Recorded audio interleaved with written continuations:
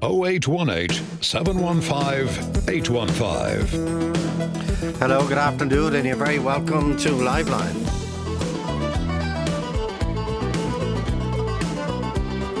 People should remember the name Slavomir Gierlowski, but unfortunately they don't. His name should be as notorious in Ireland as the likes of Larry Murphy, because Slavomir Gierlowski is one of the most savage serial sex offenders ever to emerge in Ireland.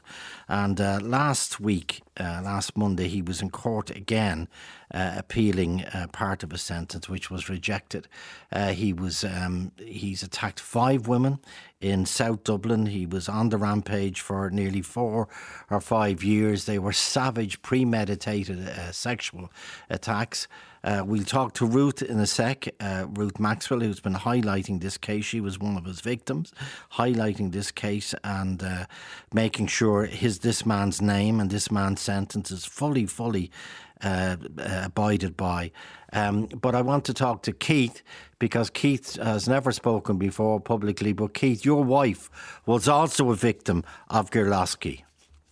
Yes, Joe. Hi, how are you? Good, thanks. Yes, no, my wife was attacked. I believe that she was the second victim of Vladimir's.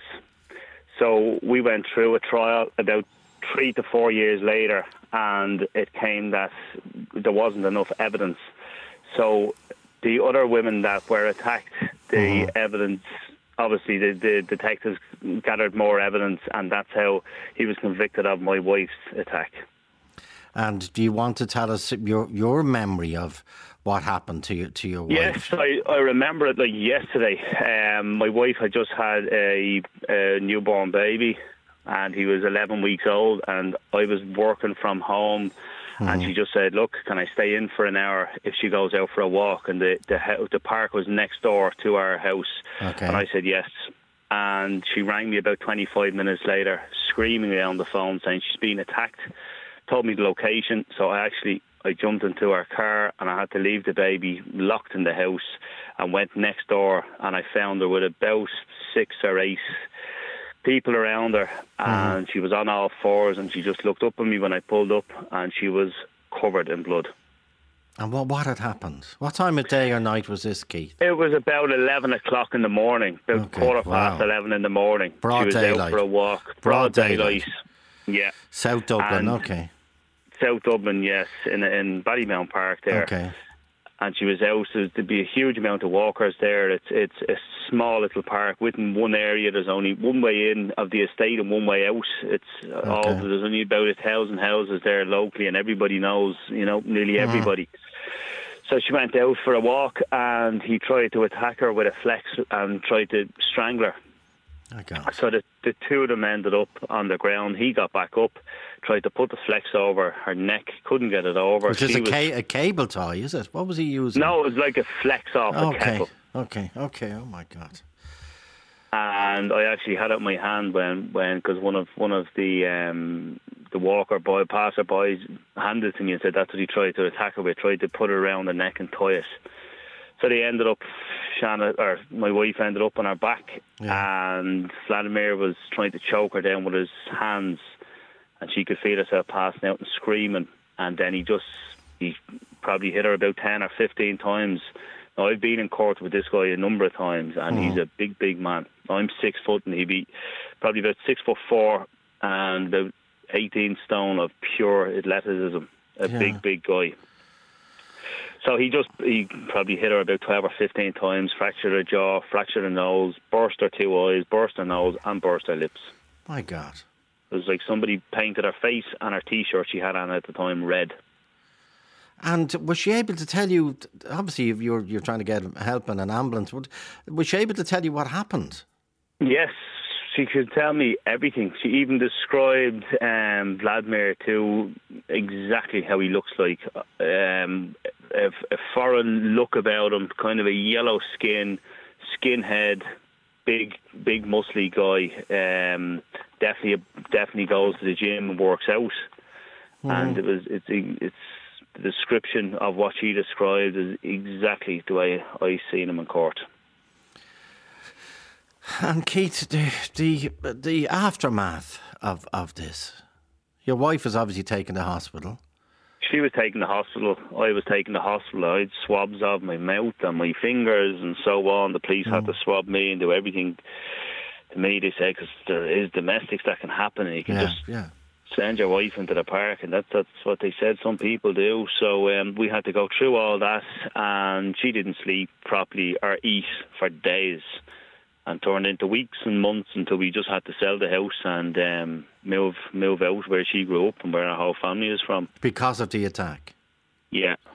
And Keith, broad daylight, 11 o'clock in the morning, and your wife was able to discuss. So he made no attempt to hide himself, did he? No. Well, where he was actually in the park. I'm not from the area, so I don't know the park well. But after the attack in the next couple of days, I kind of had a walk around, and he was there was the only bushes. There was a big cavity in these bushes for where you could walk into. Obviously, young children were drinking or whatever there. You could see a few cans of beer, and it's where they used to hang out, secretly. But that's where he was. He was waiting inside there, I'd say, to grab my wife, strangle her, and bring her into the bushes, but fortunately he failed. And the Gardaí obviously kept in touch with you.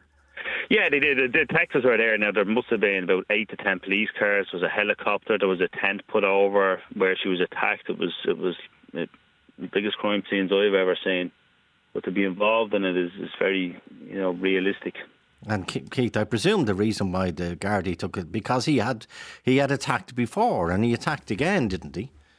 Yes, he did, yeah. I believe my wife was the second victim, what we've been told by the detectives, and he went on and carried out another 3 violent attacks. Now, he tried to pull my wife's trousers down a few times, and fortunately enough, he didn't manage. Yeah.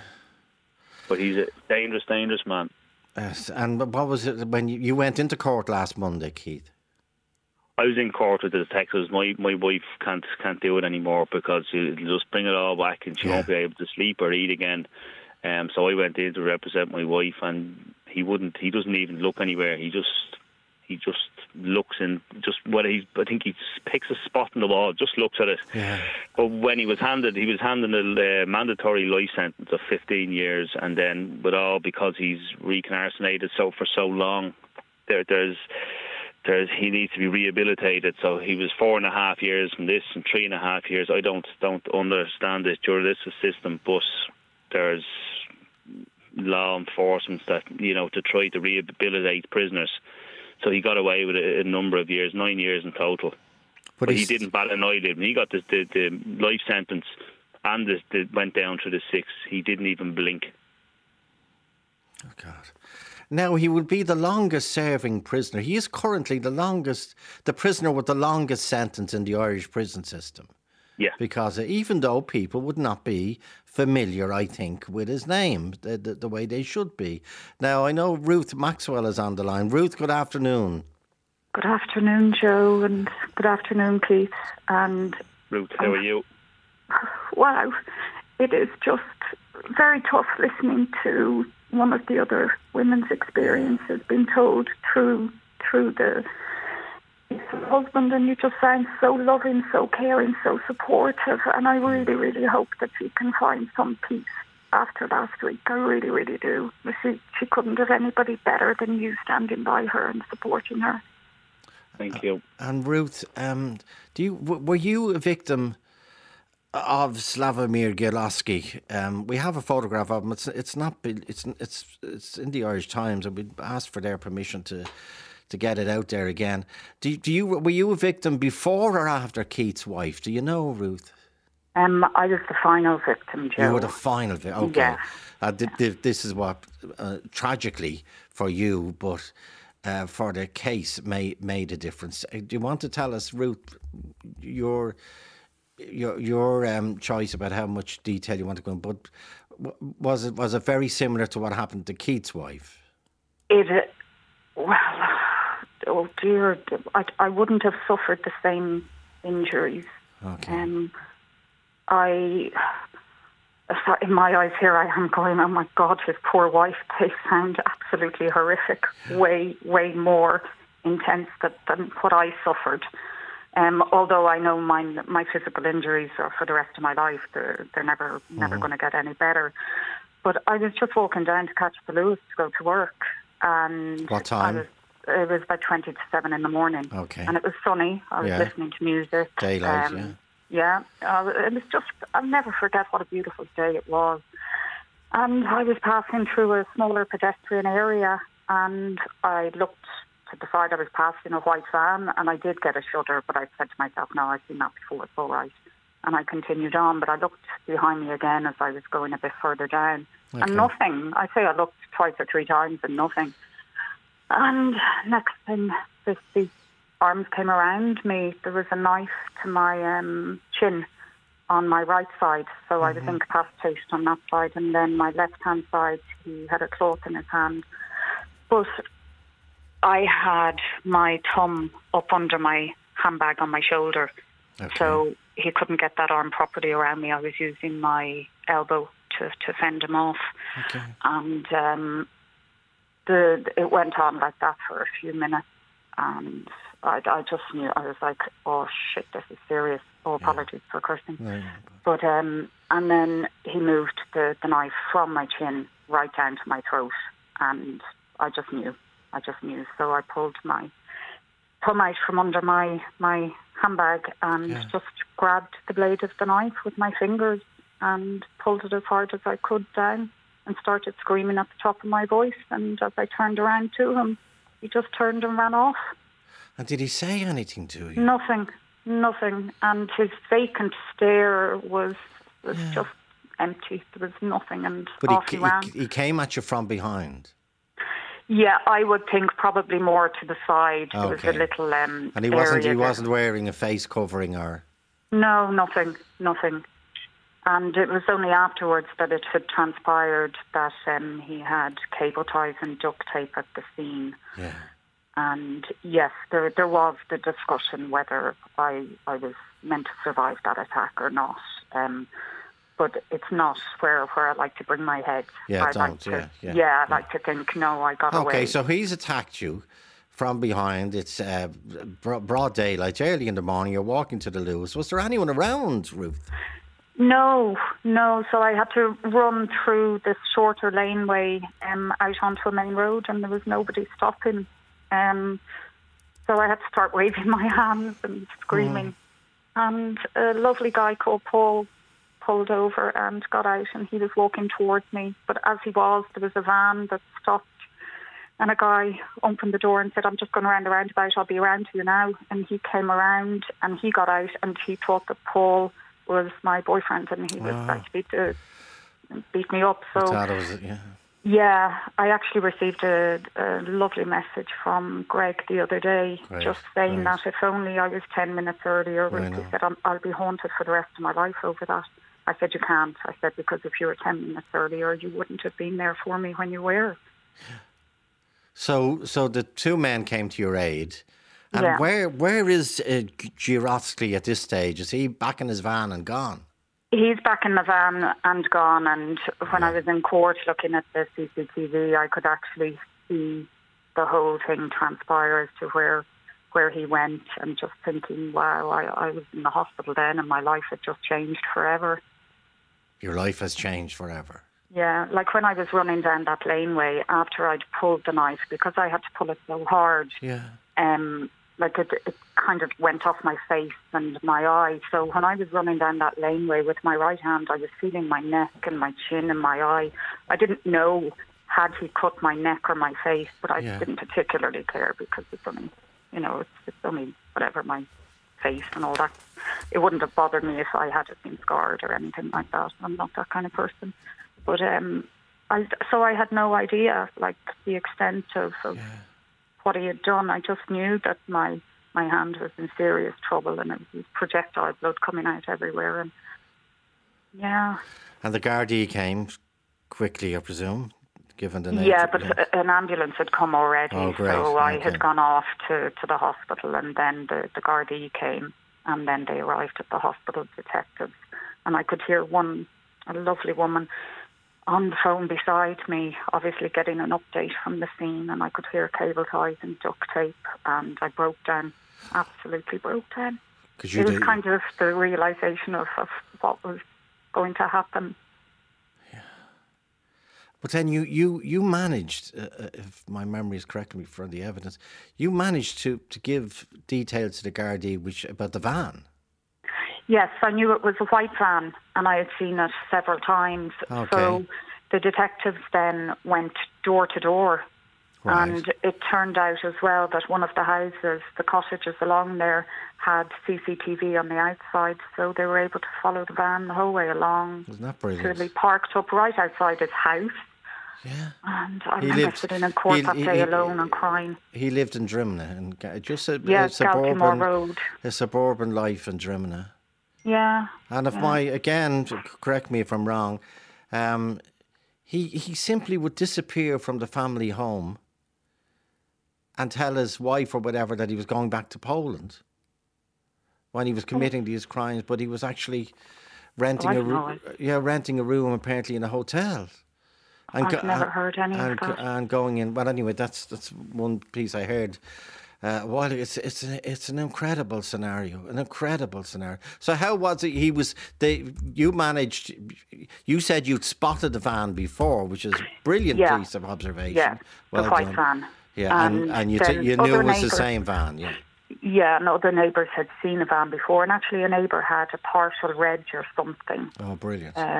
So it really was the van that would have led to finding him. And obviously then there was DNA samples at the scene which then matched his DNA to all of the previous 4 attacks. And to back to Keith, isn't that how the circle was completed, that when they got DNA from the van, they were able to match the DNA to whatever was found near your wife's attack? Yes, there was partial fingerprints on the cable flex, and there was semen found where he attacked my wife in the bushes, so he was obviously in there himself waiting there for a victim, and there was fingerprints found on his cigarette box left at the scene also. My God. And Ruth, did you see this man in court? Oh, yeah. And what was his demeanour? Well, obviously, during the trial in 2018, I mean, he kind of looked handsome. He looked tanned and toned, and I hadn't realised he was so tall. I'm not great with height, but I hadn't realised that. But I knew, he was fit and he was military trained, and he just looked like somebody who was just a normal, everyday person who hadn't a care in the world sitting there in the box. But obviously that changed then when I saw him just at the end of May this year for the final part of the appeal, where he just looked the complete opposite. So, Keith and his wife wouldn't have seen what he looked like in 2018, and to see what he looks like now, that really helped me an awful lot. It really did. In what way, Ruth? Because he looks like the system is breaking him, that he is really doing time for his crimes now, the seriousness of them. I had thought in 2018, because obviously I had lost everything, that I thought to myself, look at that guy, his shirt is crisp, he's good shoes on, he's access to all supports and services, and here's me with nothing. But now I look and I go, okay, he has access to this stuff, but none of it will ever make a difference. So that's why I'd be more interested in rehabilitation programs for victims. Yeah. And Ruth, to go back to your own injuries on the day, what were the injuries after you managed to escape? 3 of my fingers, the tendons were severed on 3 of them, and then 2 of them would have ruptured. There was a pulley gone and another.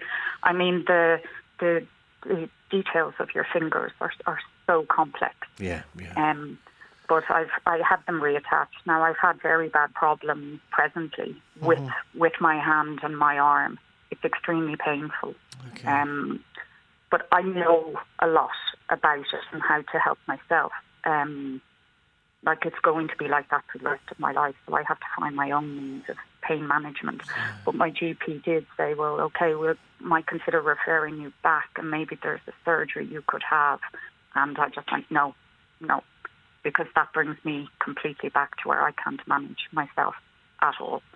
And I can't go back into that. I'd rather try lots of different holistic things that, that can ease it. And you heard Keith there. I did, yeah. I'm still in total shock. And it's the first time his family has actually spoken about this. But Ruth, Keith said himself and his wife and his young family had to move because of this, even though this man is going to be in prison for a long time. What effect did it have on you? You've mentioned the life-changing injuries he inflicted on your hand, for example, with the knife. But how are you psychologically and mentally after this savage attack? Well, for me, it's a case of each day at a time, because I can't get away from it. Like, I could be doing something, let's say I could be in the sea swimming, and I'm thinking, oh, I can forget about it now for a little while. I could be up a mountain, I could be doing something. But I can't, because then when I have to get out or to come down or to try and tie my laces, or to try and do anything, the physical side. So there's always one prominently there at the forefront, either the physical or the psychological. There's no breathing space for me within it. There's none. And did you move house? I did, yeah. Obviously, the first year for me was one of the worst years I've ever had in my life, but I'll be getting to that further down the line. But I did go back to County Longford, and then I eventually moved here to Sligo. Wanted a whole new story.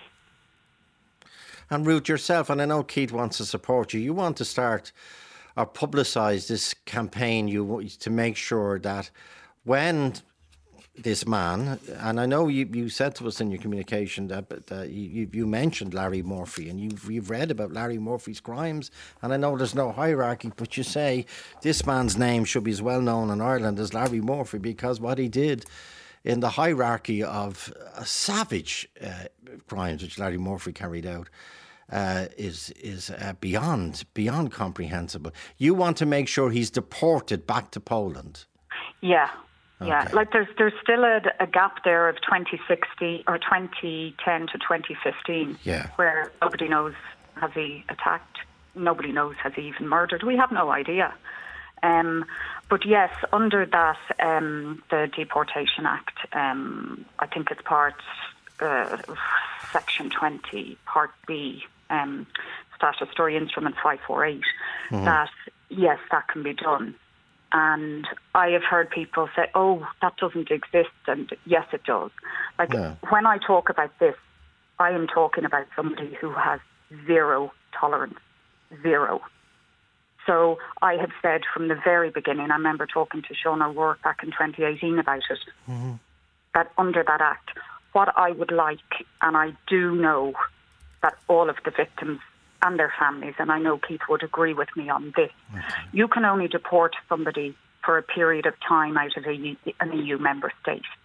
So what I had said back in 2017, I would like to see him deported, and for the period of time I would like it to be the collective sentencing that he's given at that final trial, which now turns out to be 34.5 years.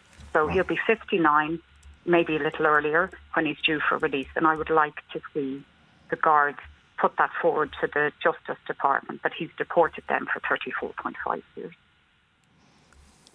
And what are the chances of a timeline like that being put on his deportation? You don't know. That's why you want to speak up, isn't it? That's the reason. Yeah.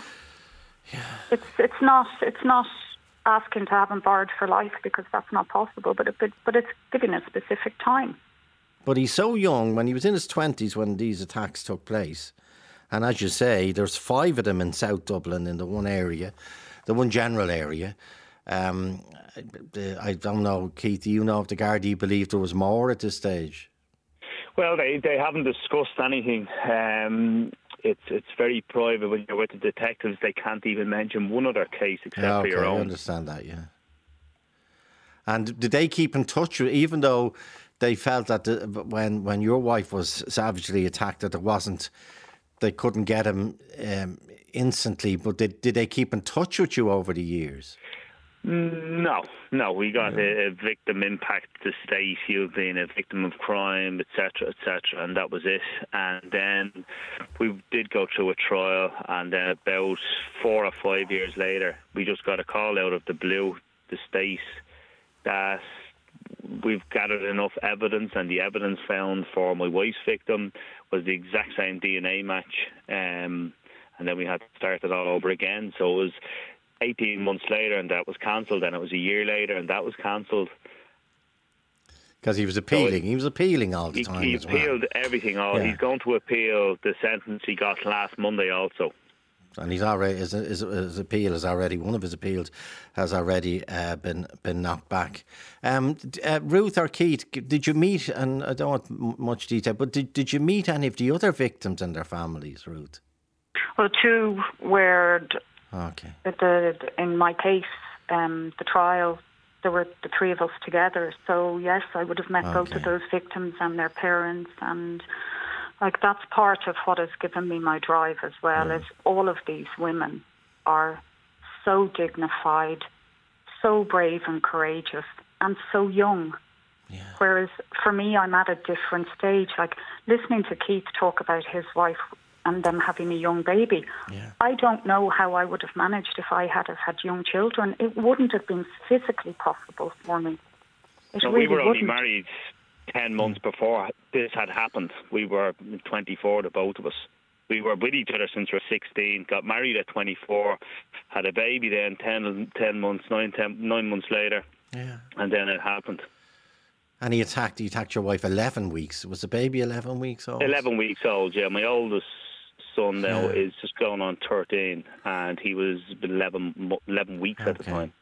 And you'd support Ruth, Keith, in what she's saying about deport this man in perpetuity. He'll be young. He'll be a young man when he comes out. I know it's a long sentence, but he will be a young man when he comes out. And the worry is that the people who dealt with the case and obviously know the severity of it and the horror of it, and the judge articulated that as one of the most savage cases, if not the most savage case she had ever dealt with.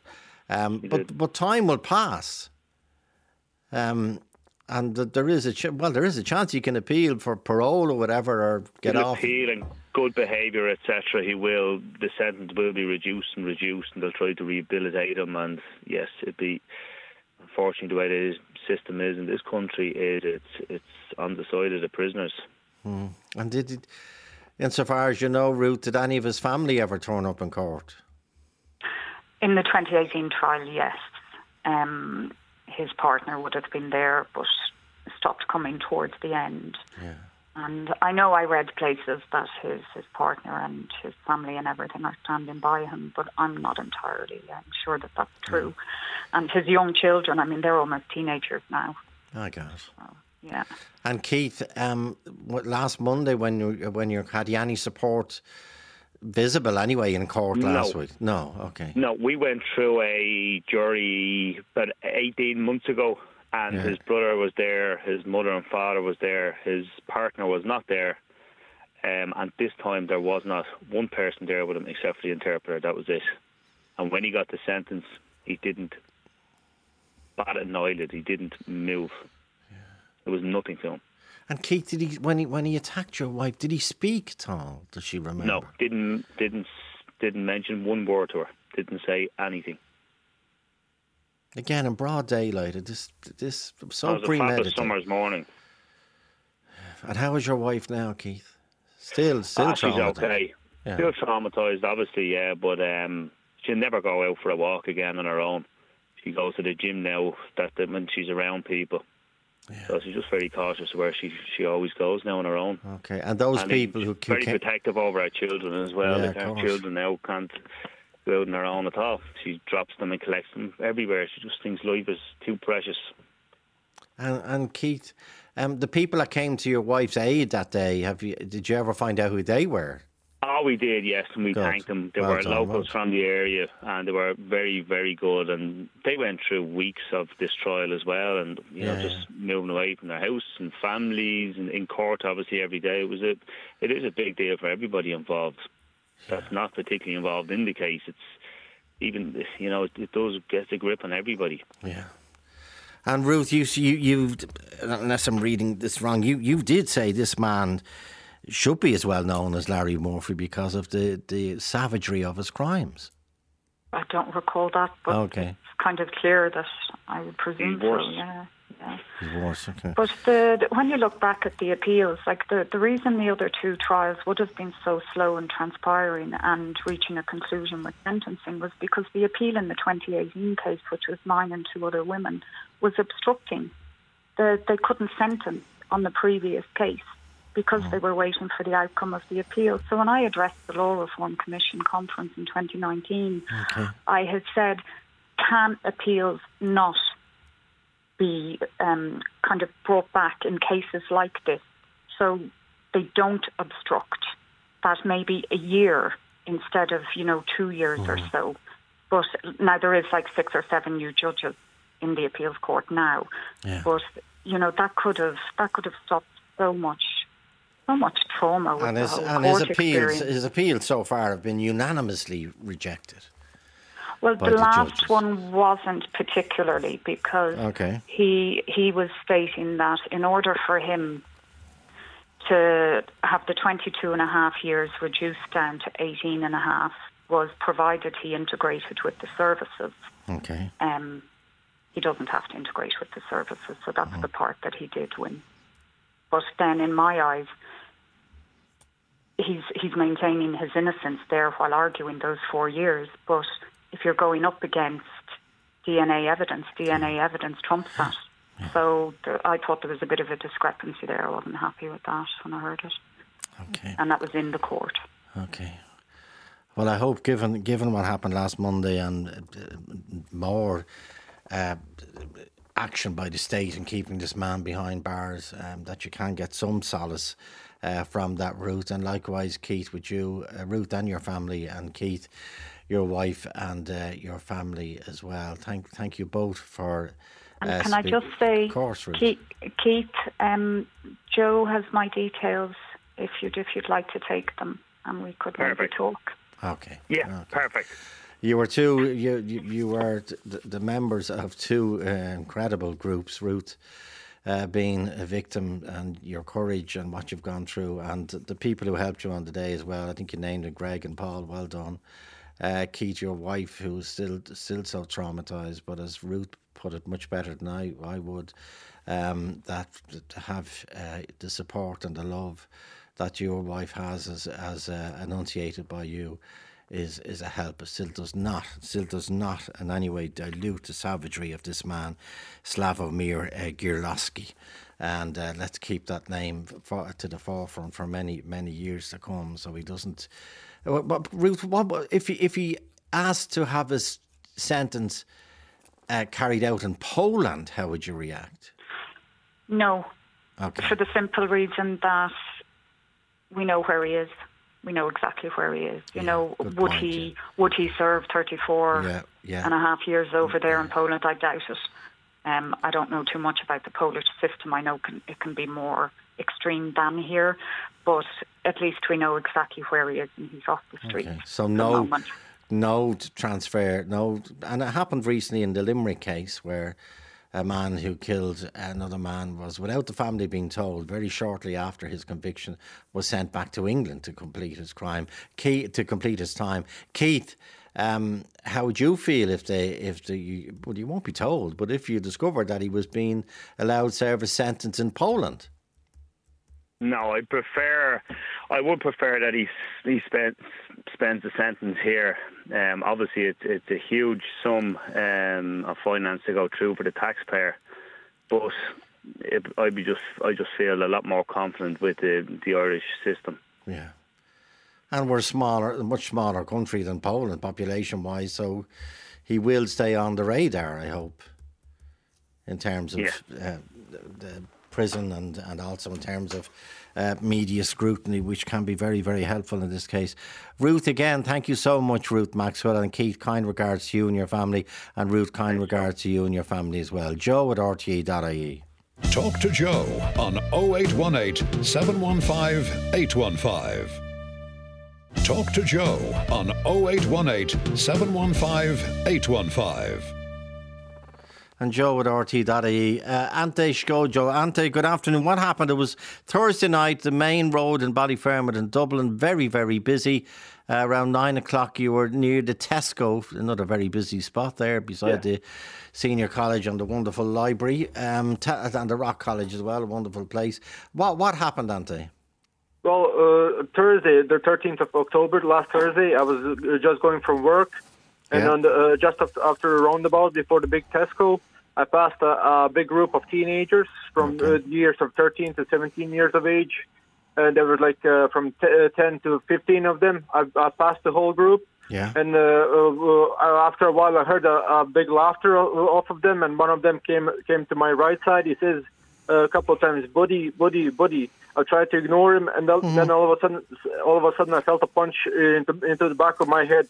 And I was thinking, what's happening now? And all of a sudden, like series of punches, and followed by buddy, to the back, to the side of my head, to the front. I went into the backyard of one of the houses from my on my left hand side. Okay.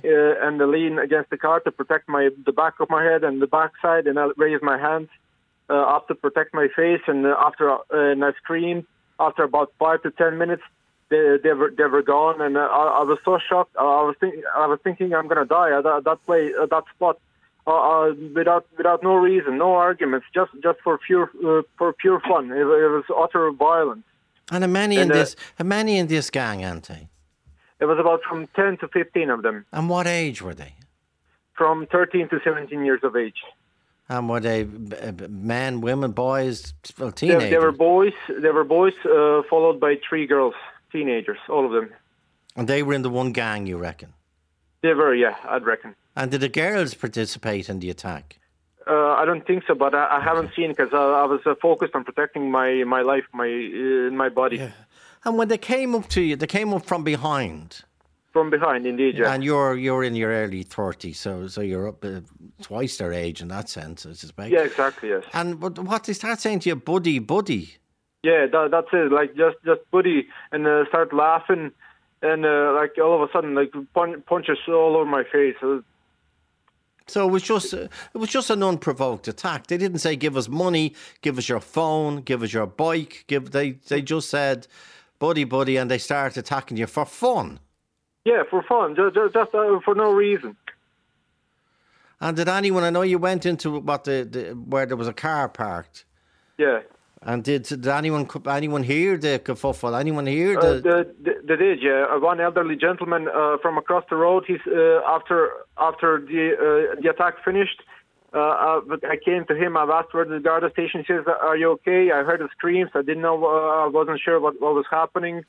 I said, "Yeah, I was attacked. I was punched all over the face." And he was kind enough to point me into the direction of Garda station to report the attack. So you reported the attack almost immediately? I did, indeed, yeah. And you went up to the Garda station, which on Drumfinn Road, which is about a 15-minute walk. That's correct, yes. So you would have been there fairly shortly after the attack? Indeed, yeah. Now, I know you can't, in any Garda station, you can't predict it's busy times or slack times or whatever, but did the Gardaí know this has just happened to me 15 minutes ago? Yeah. I went to the Garda station. I said, "Is there a Garda patrols on the street? Because I've just been attacked. I don't feel safe." And they've taken my statement. They've asked what happened, and they took photos of my injuries. Mm-hmm. And what were your injuries? My injuries were bruises under my right eye, bruises on the top of my head, on the forehead. Oh, so they did punch you in the face? They did, indeed, yeah. God, has anything like this ever happened before? It has. I'm hoping something will be done about it, because I'm moving out of the area. I'm afraid for my safety. And you say here in your contact with us, the government need to do something about crime culture in Ballyfermot. Exactly, yeah. Okay, Auntie. By the way, Auntie, were they all visible? Like none of them wore balaclavas or hoodies or. They had hoodies, but they were they covering their faces? They were not covering their faces. Okay. Yeah. Is there any CCTV around? I'm not sure, but Gardaí that I've spoken to, she said that CCTV was just near the church, on the right hand side. But I wonder what Tesco's have CCTV. Well, the Gardaí, that's the first thing they do now. Stay with us a second. By the way, you didn't have a bike, which I mentioned a bike or a mobile phone that they might have been. Not that dilutes what happened to you, but Jamie McIlwain, what happened? When did the attack happen on you, Jamie? Yeah, hi Joe. So last night I was at work. I work in a student accommodation centre in the north inner city. Okay. And I was at work, and we had a couple of cases of bikes being stolen over the last few days and weeks in my centre. But last night we had a few of our residents notify us at the reception that there was a few under 18 people who were on the premises who were at the bike racks looking to steal bikes. Mm-hmm. So we were alerted of that. They left the premises, but then they came back about an hour later on, and they came back, and I asked them to leave the premises, and they started confronting me. Obviously, they pulled a metal bar from their bike. They pulled the bike seat off their bike and were threatening me with that. And obviously, they had an angle grinder to cut the an angle grinder. An angle grinder, yeah, kind of a handheld, battery-operated angle grinder, which they threatened me with as well for about 2 minutes. So what did you say to them, Jamie? I asked them just to leave the premises. Yeah, they were obviously teenagers. Right. We're a college accommodation. We don't have teenagers. They were wearing similar to what was said, black hoodies, hoods up. So they were obviously a bit suspicious looking. So I said, look, we have you some video. We've called the guards. Okay. You just need to leave the premises. And they said? And they began to confront me and said, we're not going anywhere. We're not leaving. I got them to back up towards the gate. So we had people trying to come in and out. We had our residents. We had a few cars trying to get in, but they were blocking. So they were kind of holding up the street as well. Gardaí?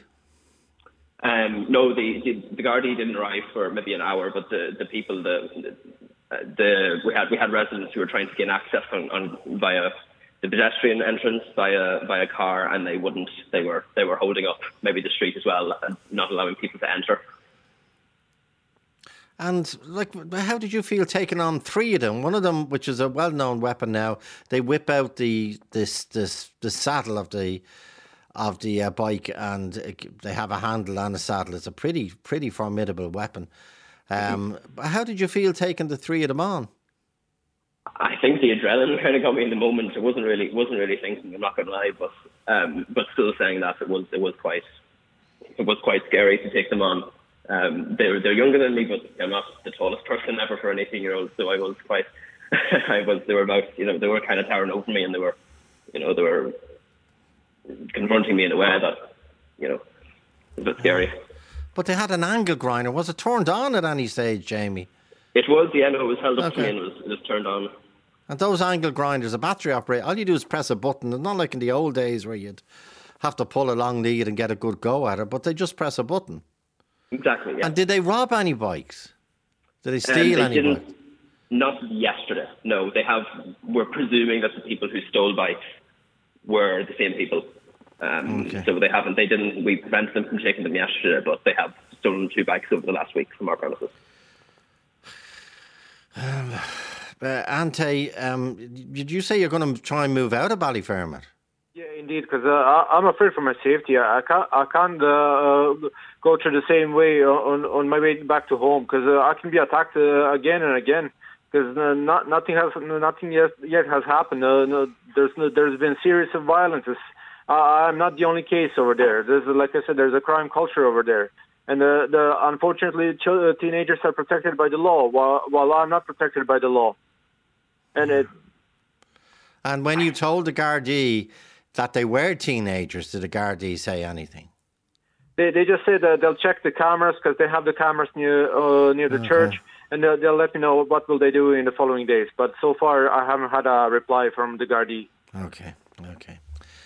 Well, mind yourself, Ante. Please do. And but as you say, you were just going around a very busy spot, and 12 to 13 of them, 10 to 15 of them, exactly.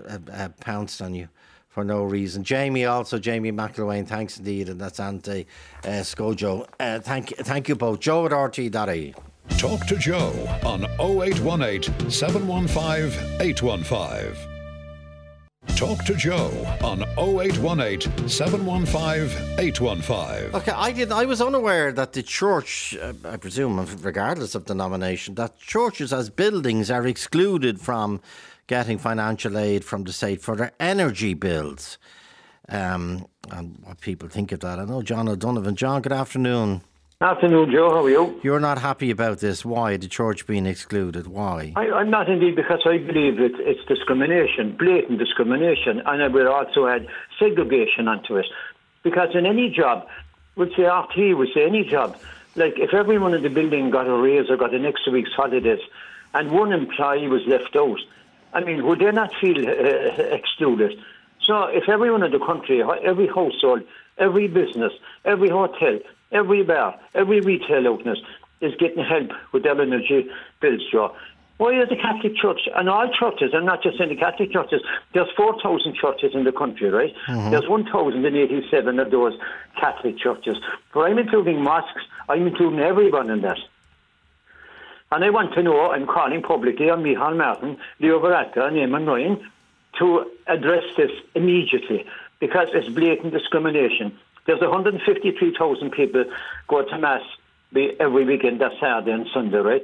There's 78.3% of practicing Catholics in the country who are being discriminated against. They want those people to go into cold churches, especially elderly people going into churches and sitting inside for Mass or whatever service they're going in there for, Joe. And I think it's outrageous that everyone in the country is getting helped out with the energy crisis and the churches are not. Across the water, they're helping them out, but not here.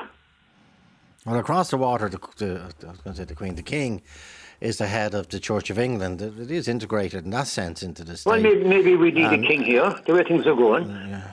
Because I'll be honest with you, I'm disgusted over this. Like, we see the tragedy up in Donegal, there, and the way those priests performed their duties. They were absolutely outstanding. Like, and that church now will get no help either. I mean, it's a disgrace. Like, I mean, it's pure segregation. That's what it is. Well, is there a possibility that churches, for example, could have, given that the congregations are smaller, could they? Do you have to heat the whole church? Maybe that's what I'm saying. Can churches be sectioned off? Well, you see, the thing is, I mean, it's only a certain amount of time allotted every week for people to be in the building. There's no need to have it heated constantly, but especially for the masses and funerals and stuff like that, and weddings, obviously, and baptismals and stuff like that. But I mean, to segregate one part of society, I just don't know, is it this anti-Christian, anti-Catholicism that seems to be very prevalent within Darlene at the moment, right through the spectrum of politics up there, and not just picking any lefties out here, Joe.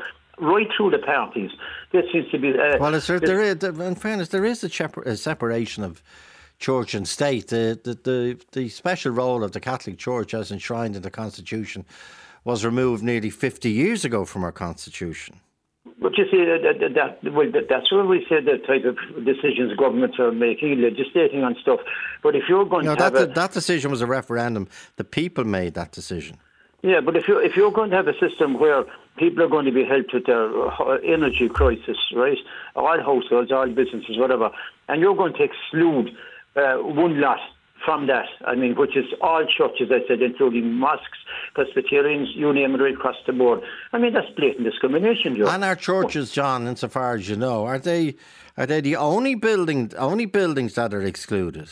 As far as I know, I mean, that's all. I think everyone else is getting something towards their energy bill. But the churches, you know, the churches over the years, you have come in from a lot of bashing. But I mean, and rightly so in some cases. But I mean, they've done a hell of a lot of good too. Like, I mean, have they ever heard of Nan O'Neill? who taught the poor wretches in Cork. I mean, when there was nothing there for them, right? The same with Edmund Royce. I mean, he founded Christian Brothers, the Presentation Brothers. I mean, there's a huge debt owed the religious orders and this. And I think they're blatantly discriminating against them. It's disgraceful. Like, it's segregation, and it's the worst I've ever seen.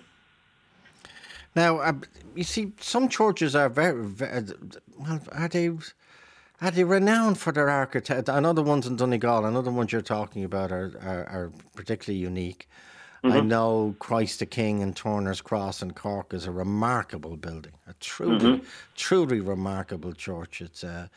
It's world class in terms of its architecture. Maybe Christ the King in Cabra in Dublin, but can you name many churches that are not just simply big basilicas, if you follow me, that they very, very high seed. They weren't built for energy efficiency. Well, they were built to the glory of God. Bishop Lucy was the Bishop of Cork here.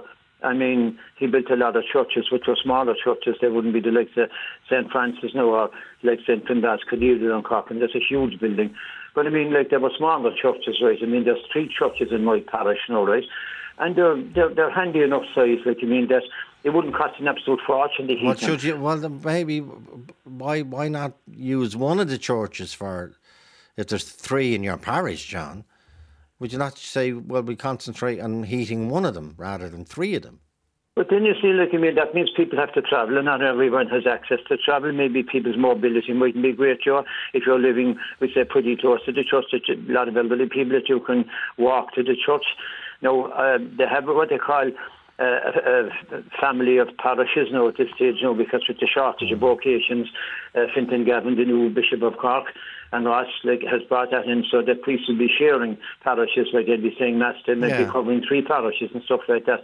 But I think to blatantly ignore all churches, again, as I say, and all faiths on this, when everyone else is being bailed out, is pure discrimination and segregation. James is on the line. 0818 715 815. Joe at RT.ie 51551 is the text number. James, you're listening to John. James and John. James, go ahead. You're listening to the word. Hi, Joe. You're listening to the word of John. Does James believe the word of John? John's word is always good, but he's a philosopher. But his point is totally accurate, or his points are totally accurate. I read recently where Aer Lingus got 200 million during the pandemic in support. They're not even an Irish company. I know, in some ways it might not be related, but in a lot of ways, some big companies got a lot of money. I don't think the priests or the clergy or the other religions got any money. They didn't qualify for anything during the pandemic. Their collections were non-existent. That's true. I don't know where their income was coming from, so they survived on absolutely bread and water. You know, it just seems so imbalanced. Yeah. I mean, if they deserve some help, you know, I don't think it's fashionable for the government to support them. That's their problem. The government or the politicians. But James, is a part of the problem that a church, for example, each day, if it has a daily mass, I know there might be a daily adoration now because of the shortage of priests, but to heat a church for a 45-minute service is an extraordinarily reckless waste of money. Do you follow me? Like you'd have to have the heating on some of those churches 2 or 3 hours beforehand to get a bit of heat in it. Well, maybe twice a week, Joe. They'd only be expecting it on for masses and for if there's a funeral or something like that. They wouldn't want it on all the time. Like, I mean, I know they're not Eamon Ryan's type of church. No. Sorry, Harry. Don't name any individual. No. But what I'm saying is that notion of insulating and all that. They're not that type of building. They weren't built for that reason. But there would only be very limited time they would need the heating on. Well, the bottom line, Joe, is I don't think anyone in the country would have a problem, right? Any taxpayer, with all churches, and including all faiths, and that being helped out here. And remember when the 2024 local elections will come, and 2025, for the Saturday night masses and all the Sunday masses, Joe, where will you find the politicians canvassing? Outside the church. Outside the church. Very good. Okay. I'm trying to put the other side. Reynard, good afternoon. Hiya, Joe. How you doing? Good. You're listening to James and John. Yes. And your point, and please. I was listening to your argument there, and I just thought, that argument that you made there, I wouldn't necessarily agree with. If companies are being supported and individuals are being supported, why not the church? And any church, for that matter. So and where are you from originally, Reynard? Can I ask? In other words, is there a comparison with any other country? I'm from Germany originally. And people pay, don't they? But you can opt to pay a proportion of your salary to the church, isn't that correct? Yeah, they take about, If you're a member of the church, you register and it's taken off your salary, Okay, and do you know if they're being helped in the current crisis, cost of living crisis? No, I don't. No, I don't. I just thought that that if the government helps organisations and businesses and individuals, why not the churches? Okay. And all the different churches. Another thing, Joe, which has been lost is the very fact during the pandemic the churches could not have been forced to close. You couldn't force the faith of the country to shut down. The churches were obliged, and they went along and they closed the churches. Now, a lot of people didn't agree with it, but the thing is they went along with it and they facilitated the government. And after doing that, now this is their things. I would call still, I'm repeating what I said a while ago, Micheál Martin, Leo Varadkar, and Noy, to look at this. Look at this again. Okay. Stay with us. Quick break. Joe at RT.ie. Talk to Joe on 0818 715 815. Joe Duffy. Talk to Joe on 0818 715 815. By the way, people are asking me about this church in Cork I mentioned. It's called the Church of Christ the King. It's in Turner's Cross in Cork. I don't know, are you familiar with it, John? I am indeed, yeah. Actually, when it was designed at the time, it was very controversial because it it would be put down as kind of not the normal run-of-the-mill, and that was too modern looking, But as time moved on and generations moved on, it is now regarded, as you quite rightly said, as exceptional architecture. Yeah, I've tweeted photographs of it. I've tweeted the during the break there, at Joe Liveline, photographs of it. It truly is a remarkable building and remarkable for its time. I think it was built in the 1930s. However, John, this is what when I looked up the website of the Church of Christ the King in Turner's Cross in Cork, probably the most remarkable piece of ecclesiastical architecture in Ireland. It says Masses will be live streamed at the following times: Monday, Tuesday, Thursday and Friday at 10. Now, I don't know if this COVID or whatever. The weekend masses are 6, the vigil mass on Saturday, and 10 and 12 on Sunday. So I know the church should be there, and I agree, people go in for the adoration or whatever, or just for 5 or 10 minutes. There's nothing nicer, quiet contemplation, and there's very few places you can do that in. But given the fact that the church, and please take this the right way, or the way I mean, the church for most of the week is practically empty. Yeah, there's morning masses as well, and you'll find a handy amount of people in my local parishes anyway. A lot of them elderly, obviously, and maybe people retired.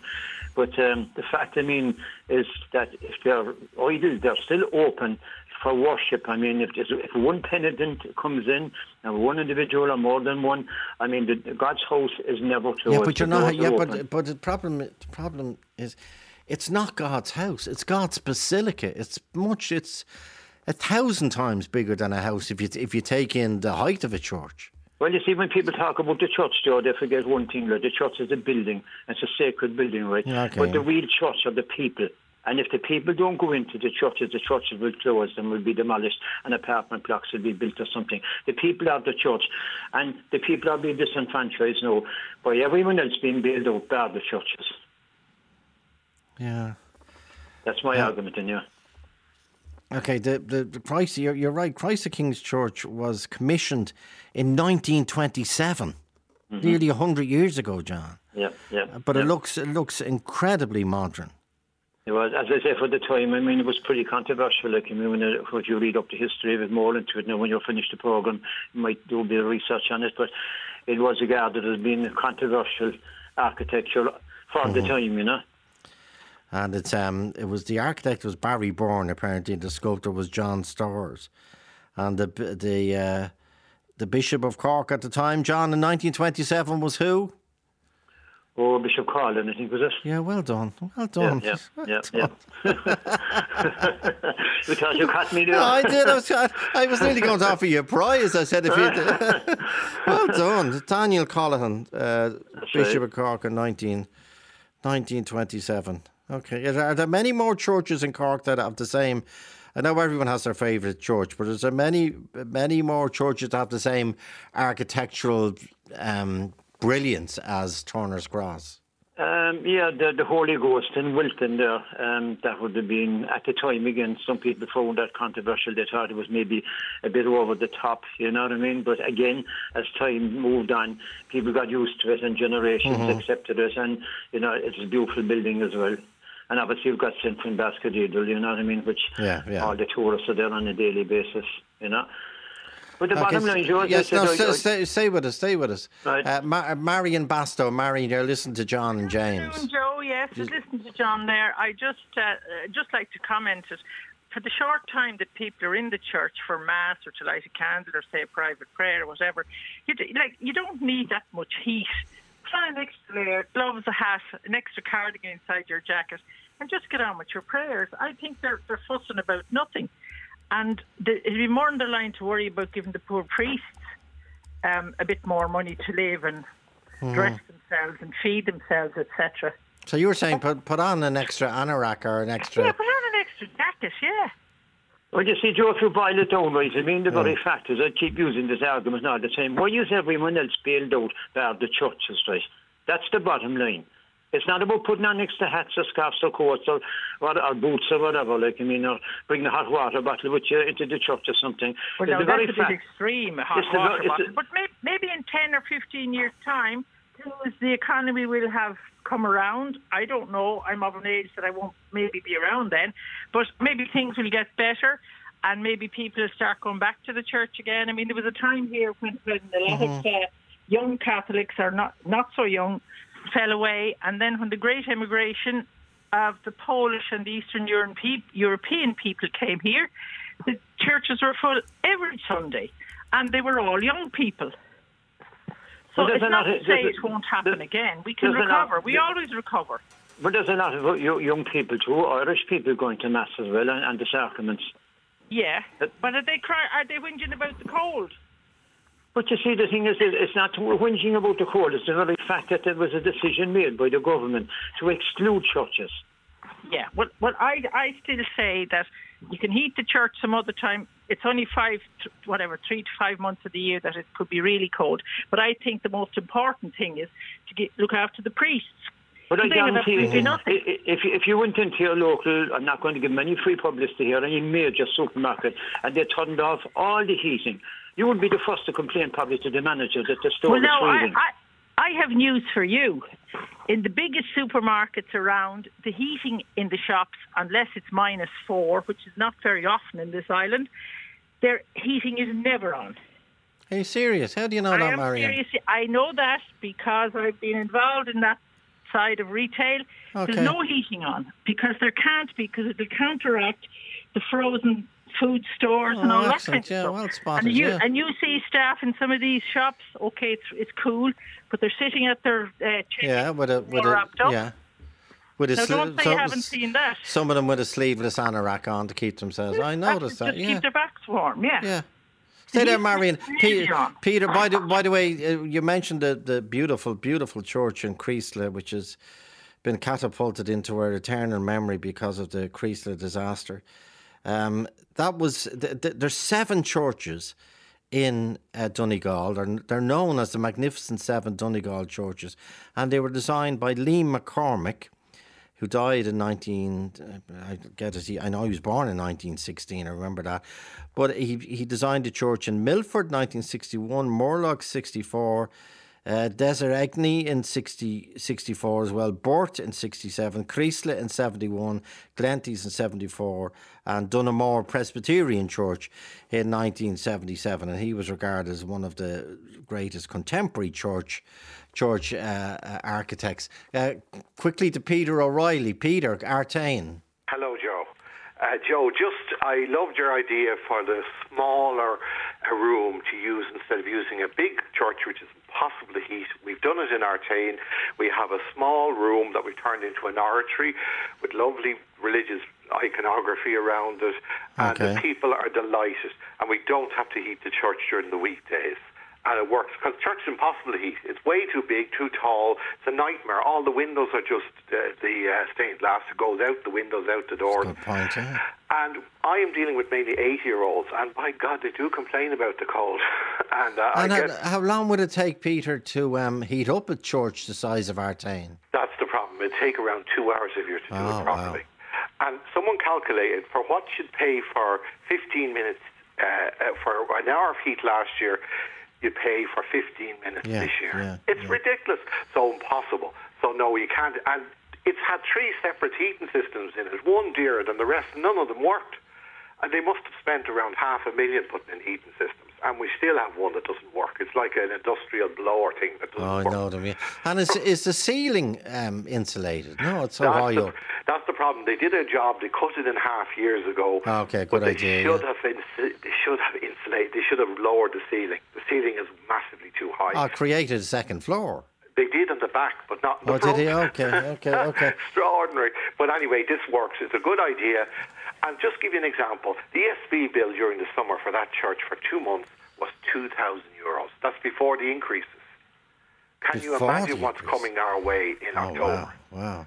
It's going to be. It'll collapse a lot of churches, I say, eventually, and that they just won't be able to go on, and because it's just impossible. You couldn't keep up with that. Okay, Katrina, briefly. Katrina, tell us you. Good afternoon, Joe. Yeah, you're listening to John. Yeah. Yes, I don't think that the government should have to give money to the churches. I'm a pensioner too, and I go to Mass, and I don't find the churches. I think if you wear, most people wear in the wintertime wear a heavy coat, and lots of times I see people taking their coats off because of climate change and all of that. And I think for Sunday Mass, it's not necessary to have the government paying to the churches. I prefer the money going to nursing homes, where it's much more important to have them heated. But certainly for 40 minutes on average in the church, I don't think that's necessary. And I don't agree with John that the government have to step in there for something like that. Okay. Thanks indeed, John, James and Peter, Marion and Katrina. Talk to Joe on 0818 715 815. Joe Duffy! Talk to Joe on 0818 715 815. Kieran Dunn on Soundcheck, Gavin BCO, Brenda Dunn, producer Ray Darcy's next. 0818 715 815 stays open until 3:15 p.m. or email joe@rte.ie.